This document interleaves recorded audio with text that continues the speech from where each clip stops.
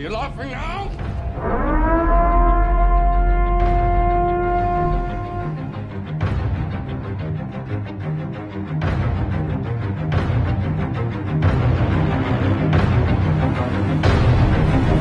Well, all right, welcome to episode 18 of Embrace the Suck, the only official licensed, sanctioned, sleep-deprived podcast of APG, bringing you 2 cents worth of free perspective on the heavy-hitting lifestyle. I'm your host, Bill Hart, coming to you almost live, this time from the shores of Lake Pagong, Seoul, on the hotly disputed China-India border, where the Chinese army has written out China in characters large enough to be seen by satellite, thus taking advantage of the old break room refrigerator rule of putting your name on something means that no one else can take it. Very clever. But much better than Chinese lake stenciling practices, joining me today is someone we've had the privilege of working with since 2016, a man closing in on 2 decades of coaching in the National Football League, head coach of the Atlanta Falcons and Hawaiian Islands enthusiast, head coach Dan Quinn. DQ, how's it going? Bill, I'm doing good, man. It's always good to hang out with you, and I'm really pumped, man, to be on. Glad to have you here. Good times. How are you? You staying sane during lockdown? Doing all right?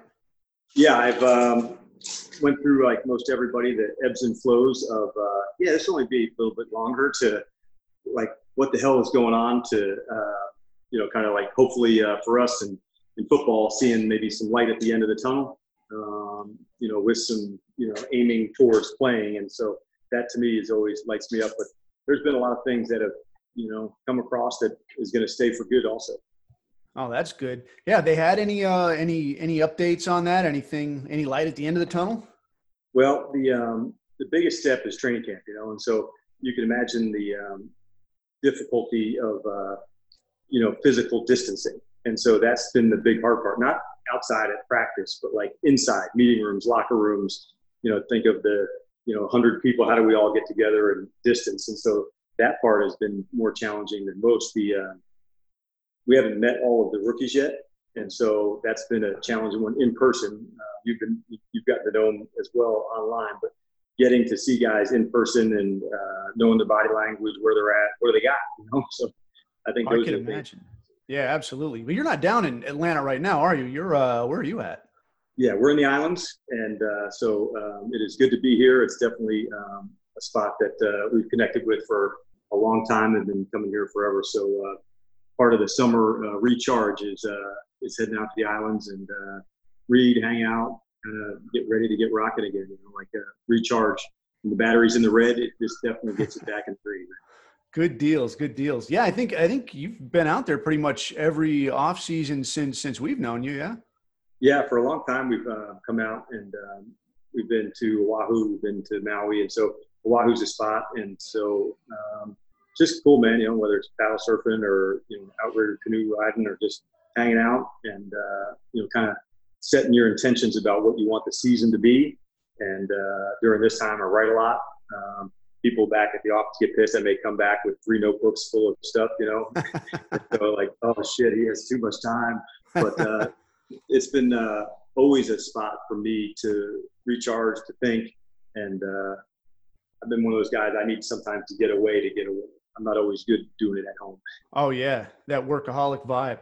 Hey, while you're out there, and I don't know how true this is or if this was just some, weird conspiracy theory thing, but I had heard that at one time, or there was like a legend of tiny people, not like just short people, but I mean like tiny people that lived on the islands somewhere. Have you heard or encountered? Obviously not, Or under the islands. Yeah, all of those all come up. There's lots of local legends for a lot of things. Really? Which kind of makes it kind of fun too. Yeah, I like that kind of thing. Yeah. Well, since this lockdown thing has been going on, are you find yourself doing anything special to stay sane? You know what? I hadn't been involved in podcasts in a big way. They've been going on for a long time, and I hadn't really been captured into it. But that is one thing that I've enjoyed, whether it's getting up early and, going up for a walk for 60 minutes or 90 minutes just before the day gets going. Sometimes as a head coach, there's a lot of things that'll come across your desk, even when you schedule, the day out. So having some time in the morning to think or just listen and say, man, that's interesting. You find out there's a lot of topics and a lot of things that that you can grow from. And so just listening to those things in the mornings early, before everybody's up and rolling, I enjoyed it. And I'd say over 3 months, I got a chance to listen to a lot of different people in a lot of different areas. And there's always maybe one nugget that you pull and you say, man, I don't know when I'm going to use that, but it's in there. That's fantastic. Yeah, I never really thought I would be much into podcasts. And then, I guess I just find out you just start talking. And if somebody's listening, they don't have any choice. They just got to listen to you. It's great. So yeah, it's pretty good. And I might as well, right? Came all this way. All right. Well, so for the less football aware among the listeners, could you give us kind of a layout of how exactly does one arrive at becoming an NFL coach? I'd say it's pretty simple, really, in that space, because it's the first role, and probably the one that I enjoy most, is teacher. Because as an assistant coach, your performance is measured on how your unit is playing, and then as you kind of make your way up through the ranks, the leadership role changes, and the performance of others, is how you're going to be judged, not necessarily your own. And so I think finding that shift as a teacher among teachers. And so my job is really, I'll do a good job when I'm doing a good job teaching the staff, and that gets down to the players. And so that's probably the big shift between an assistant coach, and becoming a head coach. But more than anything, the role I enjoy most is teacher, and like most good teachers, relationships, are at the heart of that. And listening, teaching, finding, good insight to how to utilize a certain player's gifts. Sometimes standing in the gap, uncle, brother, father, whatever, kind of the player needs at that time. All those encompass teacher. And so I'd say, even if you weren't following football or sports, everybody, can connect to a teacher. Yeah, absolutely.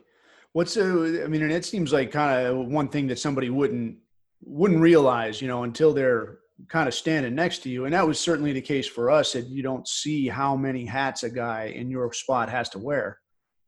Yeah, I would say that's one part of becoming a head coach. There's no, program that's going to lead up to this. Say, this is what's going to happen, So it's you better have really good self-awareness, to know where you're at, how you want to lead, things you want to get done, stay true to those, because there's going to be a whole bunch of, things that come across your desk that you really didn't see. And so if you make sure you're aligned in how you want to do things, you keep knocking those things down, in the right way.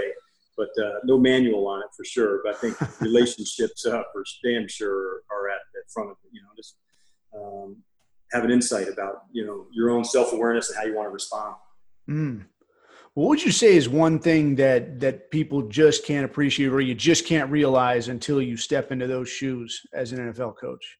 Yeah, I would say probably the first one is you better understand your life is out there for everyone else to judge. And so you better have awareness, all right, not everybody's going to agree with your stuff. And even as a leader, you're not going to make 150 people happy all the time. So I'd say, stepping into some of those leaders' roles, the sooner that that, not every scenario is great for everybody, but making sure you're ready to own, in your case or in my case, the mission. This is what needs to get done. This is how we're going to go about it. Explaining those roles, to the people that are going to perform them, and then keep the feedback going, man, of where we're at, what does winning look like right now? And those are the things I would say that come to mind first, in this role. You better be ready to have, being judged by everybody else, and in the external world, not the ones just inside your walls, and then having a real vision for how to utilize the strengths and talents of the crew that you're with. Yeah, absolutely. I think, thinking about it, for us as SEAL team guys, it's definitely easier for us than for somebody in a high profile position like you, where, we go do something that people, they don't like how it got done, or they didn't like the decision to go do it. That's totally off me. Nobody's watching me. But for you guys, somebody in your spot, I've heard mixed reviews on do you look at social media? Do you look at the reporters? Or do you completely shine it on, or a little of both, or what do you think? Yeah, and I would say one of the things I've always respected from your side of things is knowing the expertise of the people that you're with, as comms or medic or sniper or language or, whatever the specific skills of the individual people are. And I think that's one of the things as a coach that you do. But as far as the communication piece, man, I certainly don't read everything because I want to make sure that I am keeping true to the message we want. It's not formed by anybody else. But I do think it's important to stay connected to whether it's, players' interest, fan interest, so some of the things that people are discussing. So I'd say it's a small percentage, Bill, of staying connected, but it's an important one because the era that you and I grew up in where it's like, hey, you opened the paper or that, like those are so long ago that Yeah. you're not up on some certain things. Hey, did you see this post or did you see this something? It could have been not related to football. And so I think having even people in your circle looking for you, hey, you may want to know this. This could be coming around the corner. That's helpful too. So I don't want to pretend I'm an expert in that space of the media side, but I do think it's important to be informed of issues that are going on, even outside. I don't think I've seen a newspaper since maybe the last time I saw a birdcage. So, I mean, it's a hotel, right? Yeah. Just the USA Today. It's free. I still don't want it. But, I mean, I got a phone right here. But yeah, I mean, and that kind of brings up an interesting, I don't know, I guess a question that with so much information and so much coming at you, how do you decide on what guys are the right guys for that 53-man roster? Well, that probably goes back to you and selecting team members as well. And what specific roles, would you see that person having on the team this year? I've always felt like, in our instance anyway, a team has a 1-year shelf life, that group of that guys. And each year it changes some. You work with the NBA teams, they're smaller because they're closer, or maybe on your own field teams, they could have been small. But in the NFL with, 53 is rolling. So you start, from the big picture to make sure you have not just the positions, but the roles for each player on that team that year. And I think that's a specific one that makes sure, okay, he's a third wide receiver. I see him playing on these two special teams. So the more detail that you can get with a person's role, I think the better. And then it's our job as the coaches to help articulate to the player what their role could be, because quite often coming from college, they may not even know what role they could have in the NFL. And by us studying them and looking at them, that alone said, hey, man, I think you got a chance to have a great career, and this is the way we go down to it. But they have to be able to clearly understand that role too. If it's just one-sided, it ain't going to come through. All right. Yeah. It's always, regular people like myself that, I'm not neck deep in football every day. It's always kind of a question, like, how do you pick that guy? So like the 10-man practice squad, then would that be more like the guys that maybe you're looking to plug in next year? Yeah, I would say there's kind of two parts to that as well. So you can pick a few that you're still in the developmental phase to say there's perhaps one thing that's limiting him from making that final push, and it may just be playing experience in the system or more repetitions, to get into the space. And it may not take 12 months. It may take 2 months, where we see, hey, and let's get, another check-in back on this player's performance in 1 month. Is he ready to make that move now? Is he ready to take the jump up? And so others who are on that, practice squad may be developmental, and others may be, they're just right on the cusp. They're the next person in. And if an injury happens, or you may have been deeper at one position than another, you put them onto the practice squad, and then unfortunately injuries happen and that person is ready to move up. You'd much prefer to bring someone up from the practice squad than somebody that was out on the street, not with the team, just because they had more experience. This player has been with you in the culture and you're pushing his progress forward. So, it's never ending. The team building is always moving, but I think when we do add somebody on, it's really important to onboard them in the right way so they have a real understanding of the vision of what the team's about. And not only do I have a big role in that, but also the assistant coaches, but most importantly, the other players. And this is how it goes here. This is the things that we need to do. And peer-to-peer leading in that space is really valuable. It's interesting. Yeah. And, it took a little while. It probably took a good year or two for me, at least, seeing just how much is involved, because I think some people on the street will think that, oh, he's just a big dumb jock, that there is so much involved. So when you say a guy is just on the practice squad, he's not quite there yet. There's a lot to know. There's a whole lot to know. And it's been like he had been at a college in 4 years. They did something so different, than what we're doing, but it's there. It's just, he was in, for instance, let's just say a player was in a no huddle offense where they didn't use any words. It was all just codes. He may not have the understanding of the concepts of what it needs, and or a quarterback with pocket presence, like ability to read coverage and see things going down the field, but not be taken off and run. So like, that's not something that's, just in 1 week's time. Okay, I think he's good. Like sometimes it takes more experience, or he may come from a program that just maybe he was injured, in college and getting the amount of playing time that he thought. And all of a sudden he needed more time. And then all of a sudden you see these guys, their careers just take off. But there better be belief in them, from the people above, the coaches and the front office, to say, this dude has what it takes and we're going to invest in him. I think any person, not just player, when people behind him believe in him, saying, I think this guy's got something. I'm sure you can relate to that a guy's career can take off. I mean, like, nobody has believed in me like this group has. I'm going to put out so I get it right for them too. Yeah, and we saw that. Yeah, that was something we'd see in the SEAL teams, and it does take a little bit for, as a leader, I think to get it through your head that brand new guy coming in isn't always going to be just a ding dong new guy.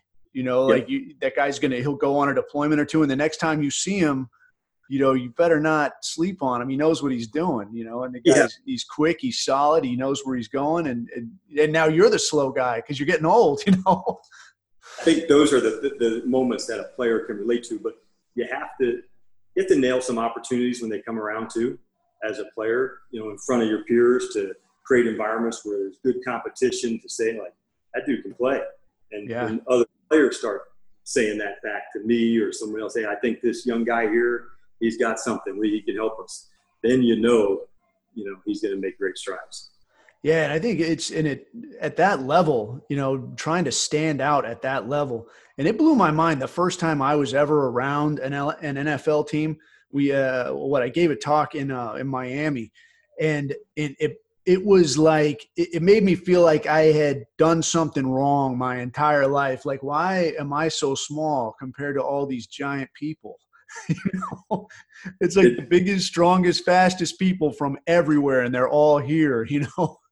Yeah, just hanging out. Like, where did you come from? Yeah, so it's and no one getting to know what makes each of the guys tick. There's not one thing for everybody. And then there's this long array for a guy who's played 10, 11 years to 1 year. So imagine the experience of, just like in your teams, that, this guy's got so much experience to not yet, but he's going to get there based on will and effort and toughness. So it's that person who's been around, give them some insight, give them some feedback, and let them grow. Nice. Well, before we dive into the topic that we had lined out for the week, I would be remiss if I didn't get a quick beard update. And seeing as I'm not alone in my chin-whiskered endeavors, so for the listeners, I've been giving you the beard update, but DQ is here with quite a piece of work. So a beard update from DQ. When did you start growing that thing? I would say it's about 2 months ago, and I'm probably another 2 months away from the role that I'm going to play in an Irish rebellion from 1800s. It's not quite, but I'm making progress on it. It's either that or another 2 months Santa Claus at the local mall. Yeah. If nothing else works out, right? Just tell me what you want. What look are you're going for then? Are you gonna stretch this thing out, or just for the lockdown, or what? I'm gonna stretch it out till training camp for sure. And, so I got another month in me at least, and we'll make some judgments after that and give some full time to assess it. Have you set aside any kind of mustache wax or anything like that, so you can? No, I'm definitely open for all feedback on that space right now. I've got zero grooming technique going into it. Well, me neither. I just kind of throw things at it and see what works out. All right. So for the topic this week, we wanted to talk about mindset, and we definitely got the right guy here for that. So we know that competing at a high level, achieving at a high level, this always comes from the neck up. And I mean, this was one of the things that I always told guys day one of SQT, of SEAL qualification training, was excellent operating happens from the neck up. It doesn't matter how strong you are, what kind of equipment you have. If you're weak between the ears, it's not going to go anywhere. So we kind of wanted to get your thoughts on your mental approach to competing. Yeah, and I think the part that you had said, the mental toughness, that for sure is going to factor into it, because there's a number of things, in my opinion, that contribute to the mental toughness. I think you'd probably be one of the world's experts on this. Like your physical conditioning can also contribute to your mental toughness. Like the more fit you are when the moments are coming, because in our world there's going to be these bursts of 6 or 8 seconds, hard as hell, tough as hell to go, and you have to do it again and again and again. So having the ability to go finish those moments as a player, that play, that drive, that series, and the fitter you are, the more mentally tough opportunities you have. So I think that's only one small piece of it. The second one, from the mental toughness part, to me comes from, I think everybody always has a little fear, going into things. I don't want to look bad. I don't want to let somebody down. Those thoughts can overcome some people, because they don't want to look bad and they don't want to mess up, and so they can get tight. And so I think having ways to recognize that and almost to own those, to know that, yeah, the phrase you would say, this is going to sting some, like, bring it on. And so knowing those moments to like embrace them, to me, that is where, like, that's at the heart of mental toughness, because you're aware of it. You're aware it's going to hurt, and now you're into the space of bringing it on.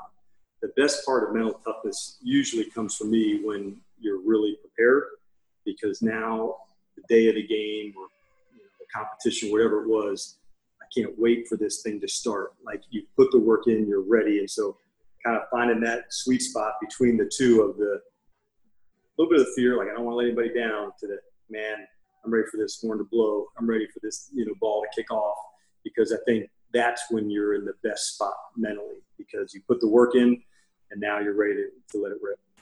Yeah, I think that's a big step, realizing that it might hurt for you a little bit, but it's going to hurt for that other guy just as much. And whichever of us can deal with this better is going to come out on top.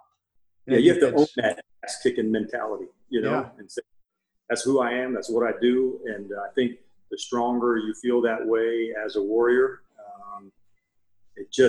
it's going to carry over, like, and the more moments you put yourself into those spaces, it helps. I don't think the nervousness of a pregame that ever goes away, or in your case, probably a mission, those butterflies and the anxious for it. But there's also the knowledge that you are ready to get rolling, and that feels good too. Yeah, absolutely. Well, how long did it take you to get used to not just managing your own mindset, but now you've got to think for a whole gaggle of players and coaches and keeping everybody on the ball? I think that's probably the biggest adjustment when you go from leading yourself and your performance, like, and that's certainly early on in most everybody's career. You should be so focused on what you're doing, and you keep nailing your moments, and you get rewarded for some bigger opportunities. And then it kind of shifts to say you're evaluated on other people's performances collectively. Yeah. And that is the big shift, to say you want to make sure all of your attention is timed to make sure the message is really clear on how you want to operate with everyone else. And so when you're able to clearly articulate that to everybody, give them feedback on it, I think that's when I know I performed at my best. If there's 100 players or 90 players and another 15 to 20 coaches, those 100 people, they want feedback. And so you can't give them all at one time, but you put it in the memory bank, and you make sure you're going to give feedback, to as many people as you can that you saw. And I think a player, they don't like that feeling. I don't know where I stand. I would hate for a player to say, I don't know where I stand with the Falcons. I don't know where I stand. I'd want to make sure if a guy felt like that, I'm going to him right away. These are the things I think you're doing well. And fortunately for us, we get in season 1 week, every week, we get a chance to measure where you're at. and we grade that performance and the next one and the next one. And then after a couple, put them together and say, here's where I think you're at collectively in this time. During the off season, it gets a little trickier, but you're able to dial in on one specific thing. So this off season, we said, all right, what's the one thing, that you need to get better at, that you want to get better, and let's relentlessly go after it. And it may take 4 weeks, 4 months, we don't know, but like we're going to go after that one thing to improve your performance really hard. And that's been a good model for us off the field when you don't have the competition on the field.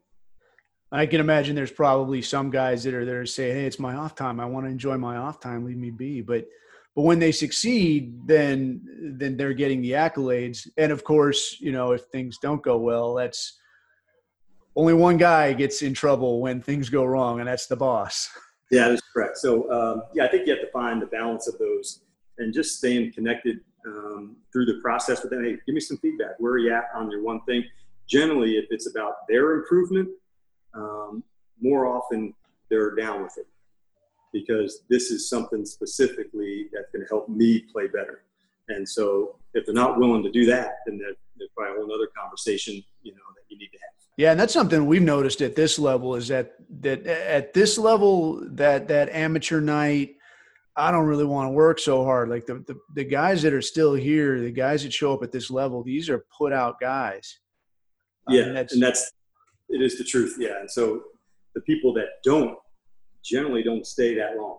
And it's like, hey man, it's all right. It's just not for you. Yeah.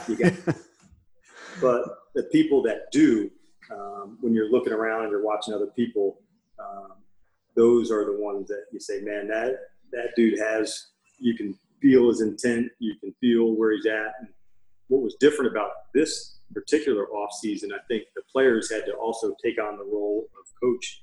I had told them for a while, you're going to have to be a player coach, because we're not together in person every day. And I think there's a lot of benefit to that. They've grown closer. They've had to give feedback more to one another, where they weren't just waiting on the coaches that look good, watch your step, move back, do this differently, but giving feedback player to player. I think the teams that have probably done that best the off season, that'll carry over into the season. And so I certainly think that'll be the case with our team. Yeah, I know you guys started early and went hot and heavy. Like, we're going to play at some point, so let's just get at it. So, I know the NFL is not, you look at the TV and it's a monster, but in reality, it's not that big of a community. So compared to what you see or hear from other guys around the league, how do you feel you guys are locked in pretty steady, solid program, or is there other people that you're borrowing some ideas from or what? One of the fun parts for us was online was the ability to gain information from like the brotherhood of the NFL. So this year we had 35 different people speak either to a position group or to a staff, to share some ideas. Could have been other coaches from other sports, could have been Hall of Fame players at their position. And so like it was one of the coolest things, kind of like, who would you invite to a dinner party question? Like we did it. And so the defensive line met with 3 Hall of Fame players, the offensive line, the running backs. And so they weren't just old Falcon players, but just historical, great NFL players. Man, tell me about the process. What'd you go through to look at? And so like Tony Gonzalez, the, Hall of Fame tight end, he, was on for 90 minutes with the tight ends, just 4 of them. Oh, and, wow. You would have known his second year in the league, he led the league in drops. Really?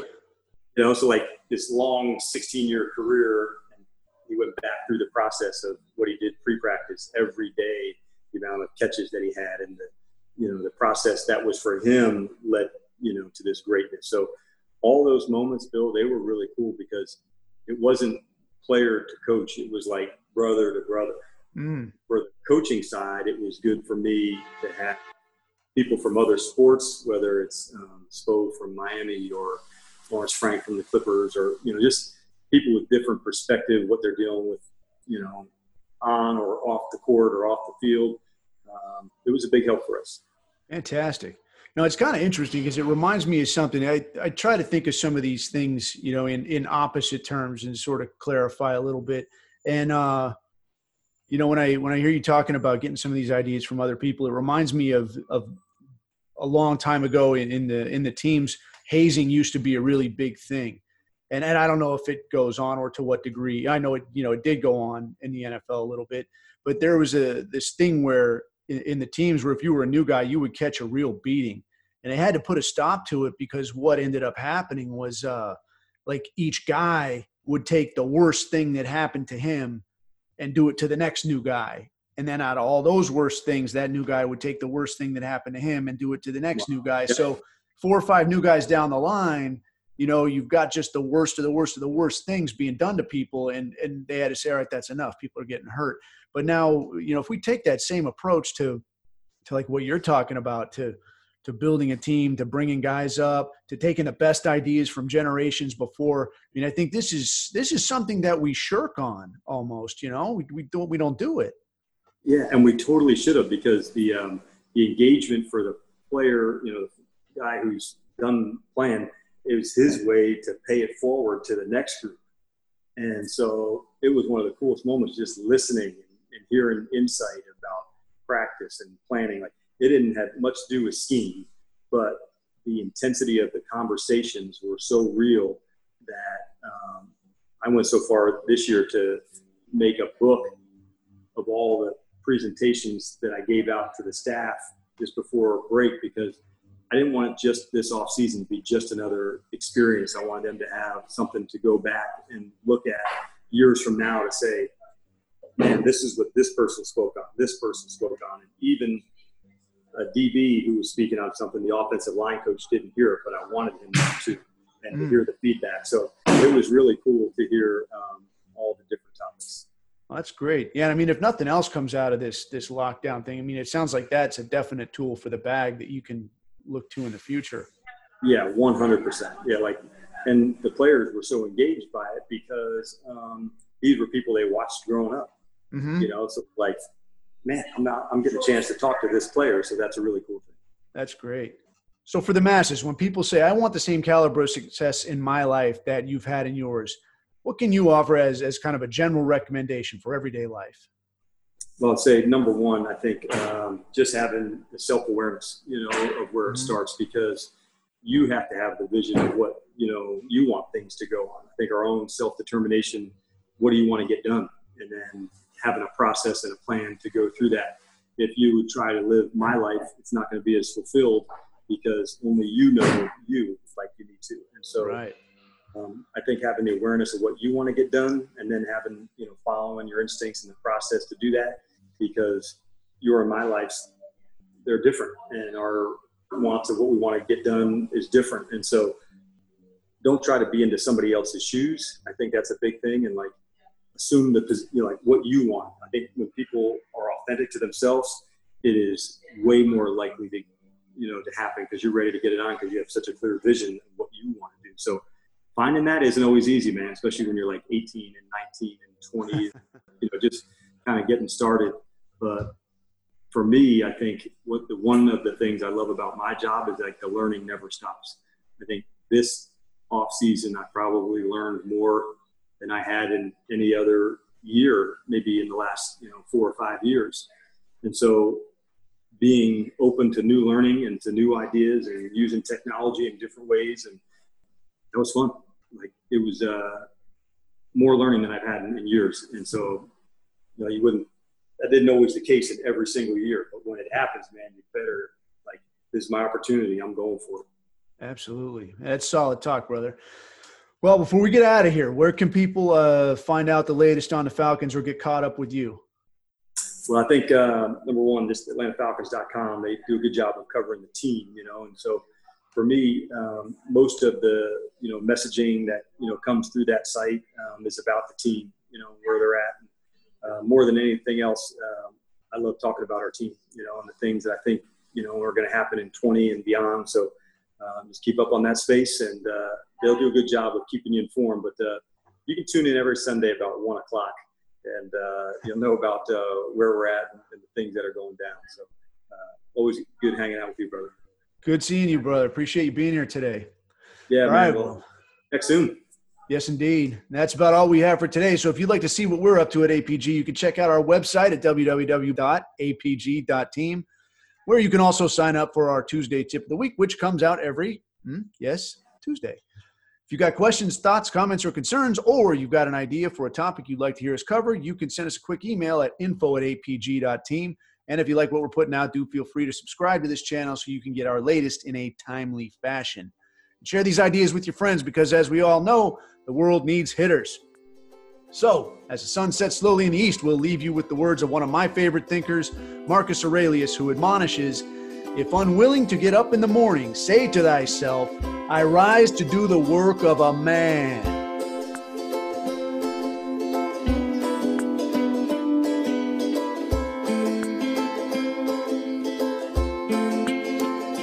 I am smart, capable, and most importantly, I'm free in all the ways that you are not.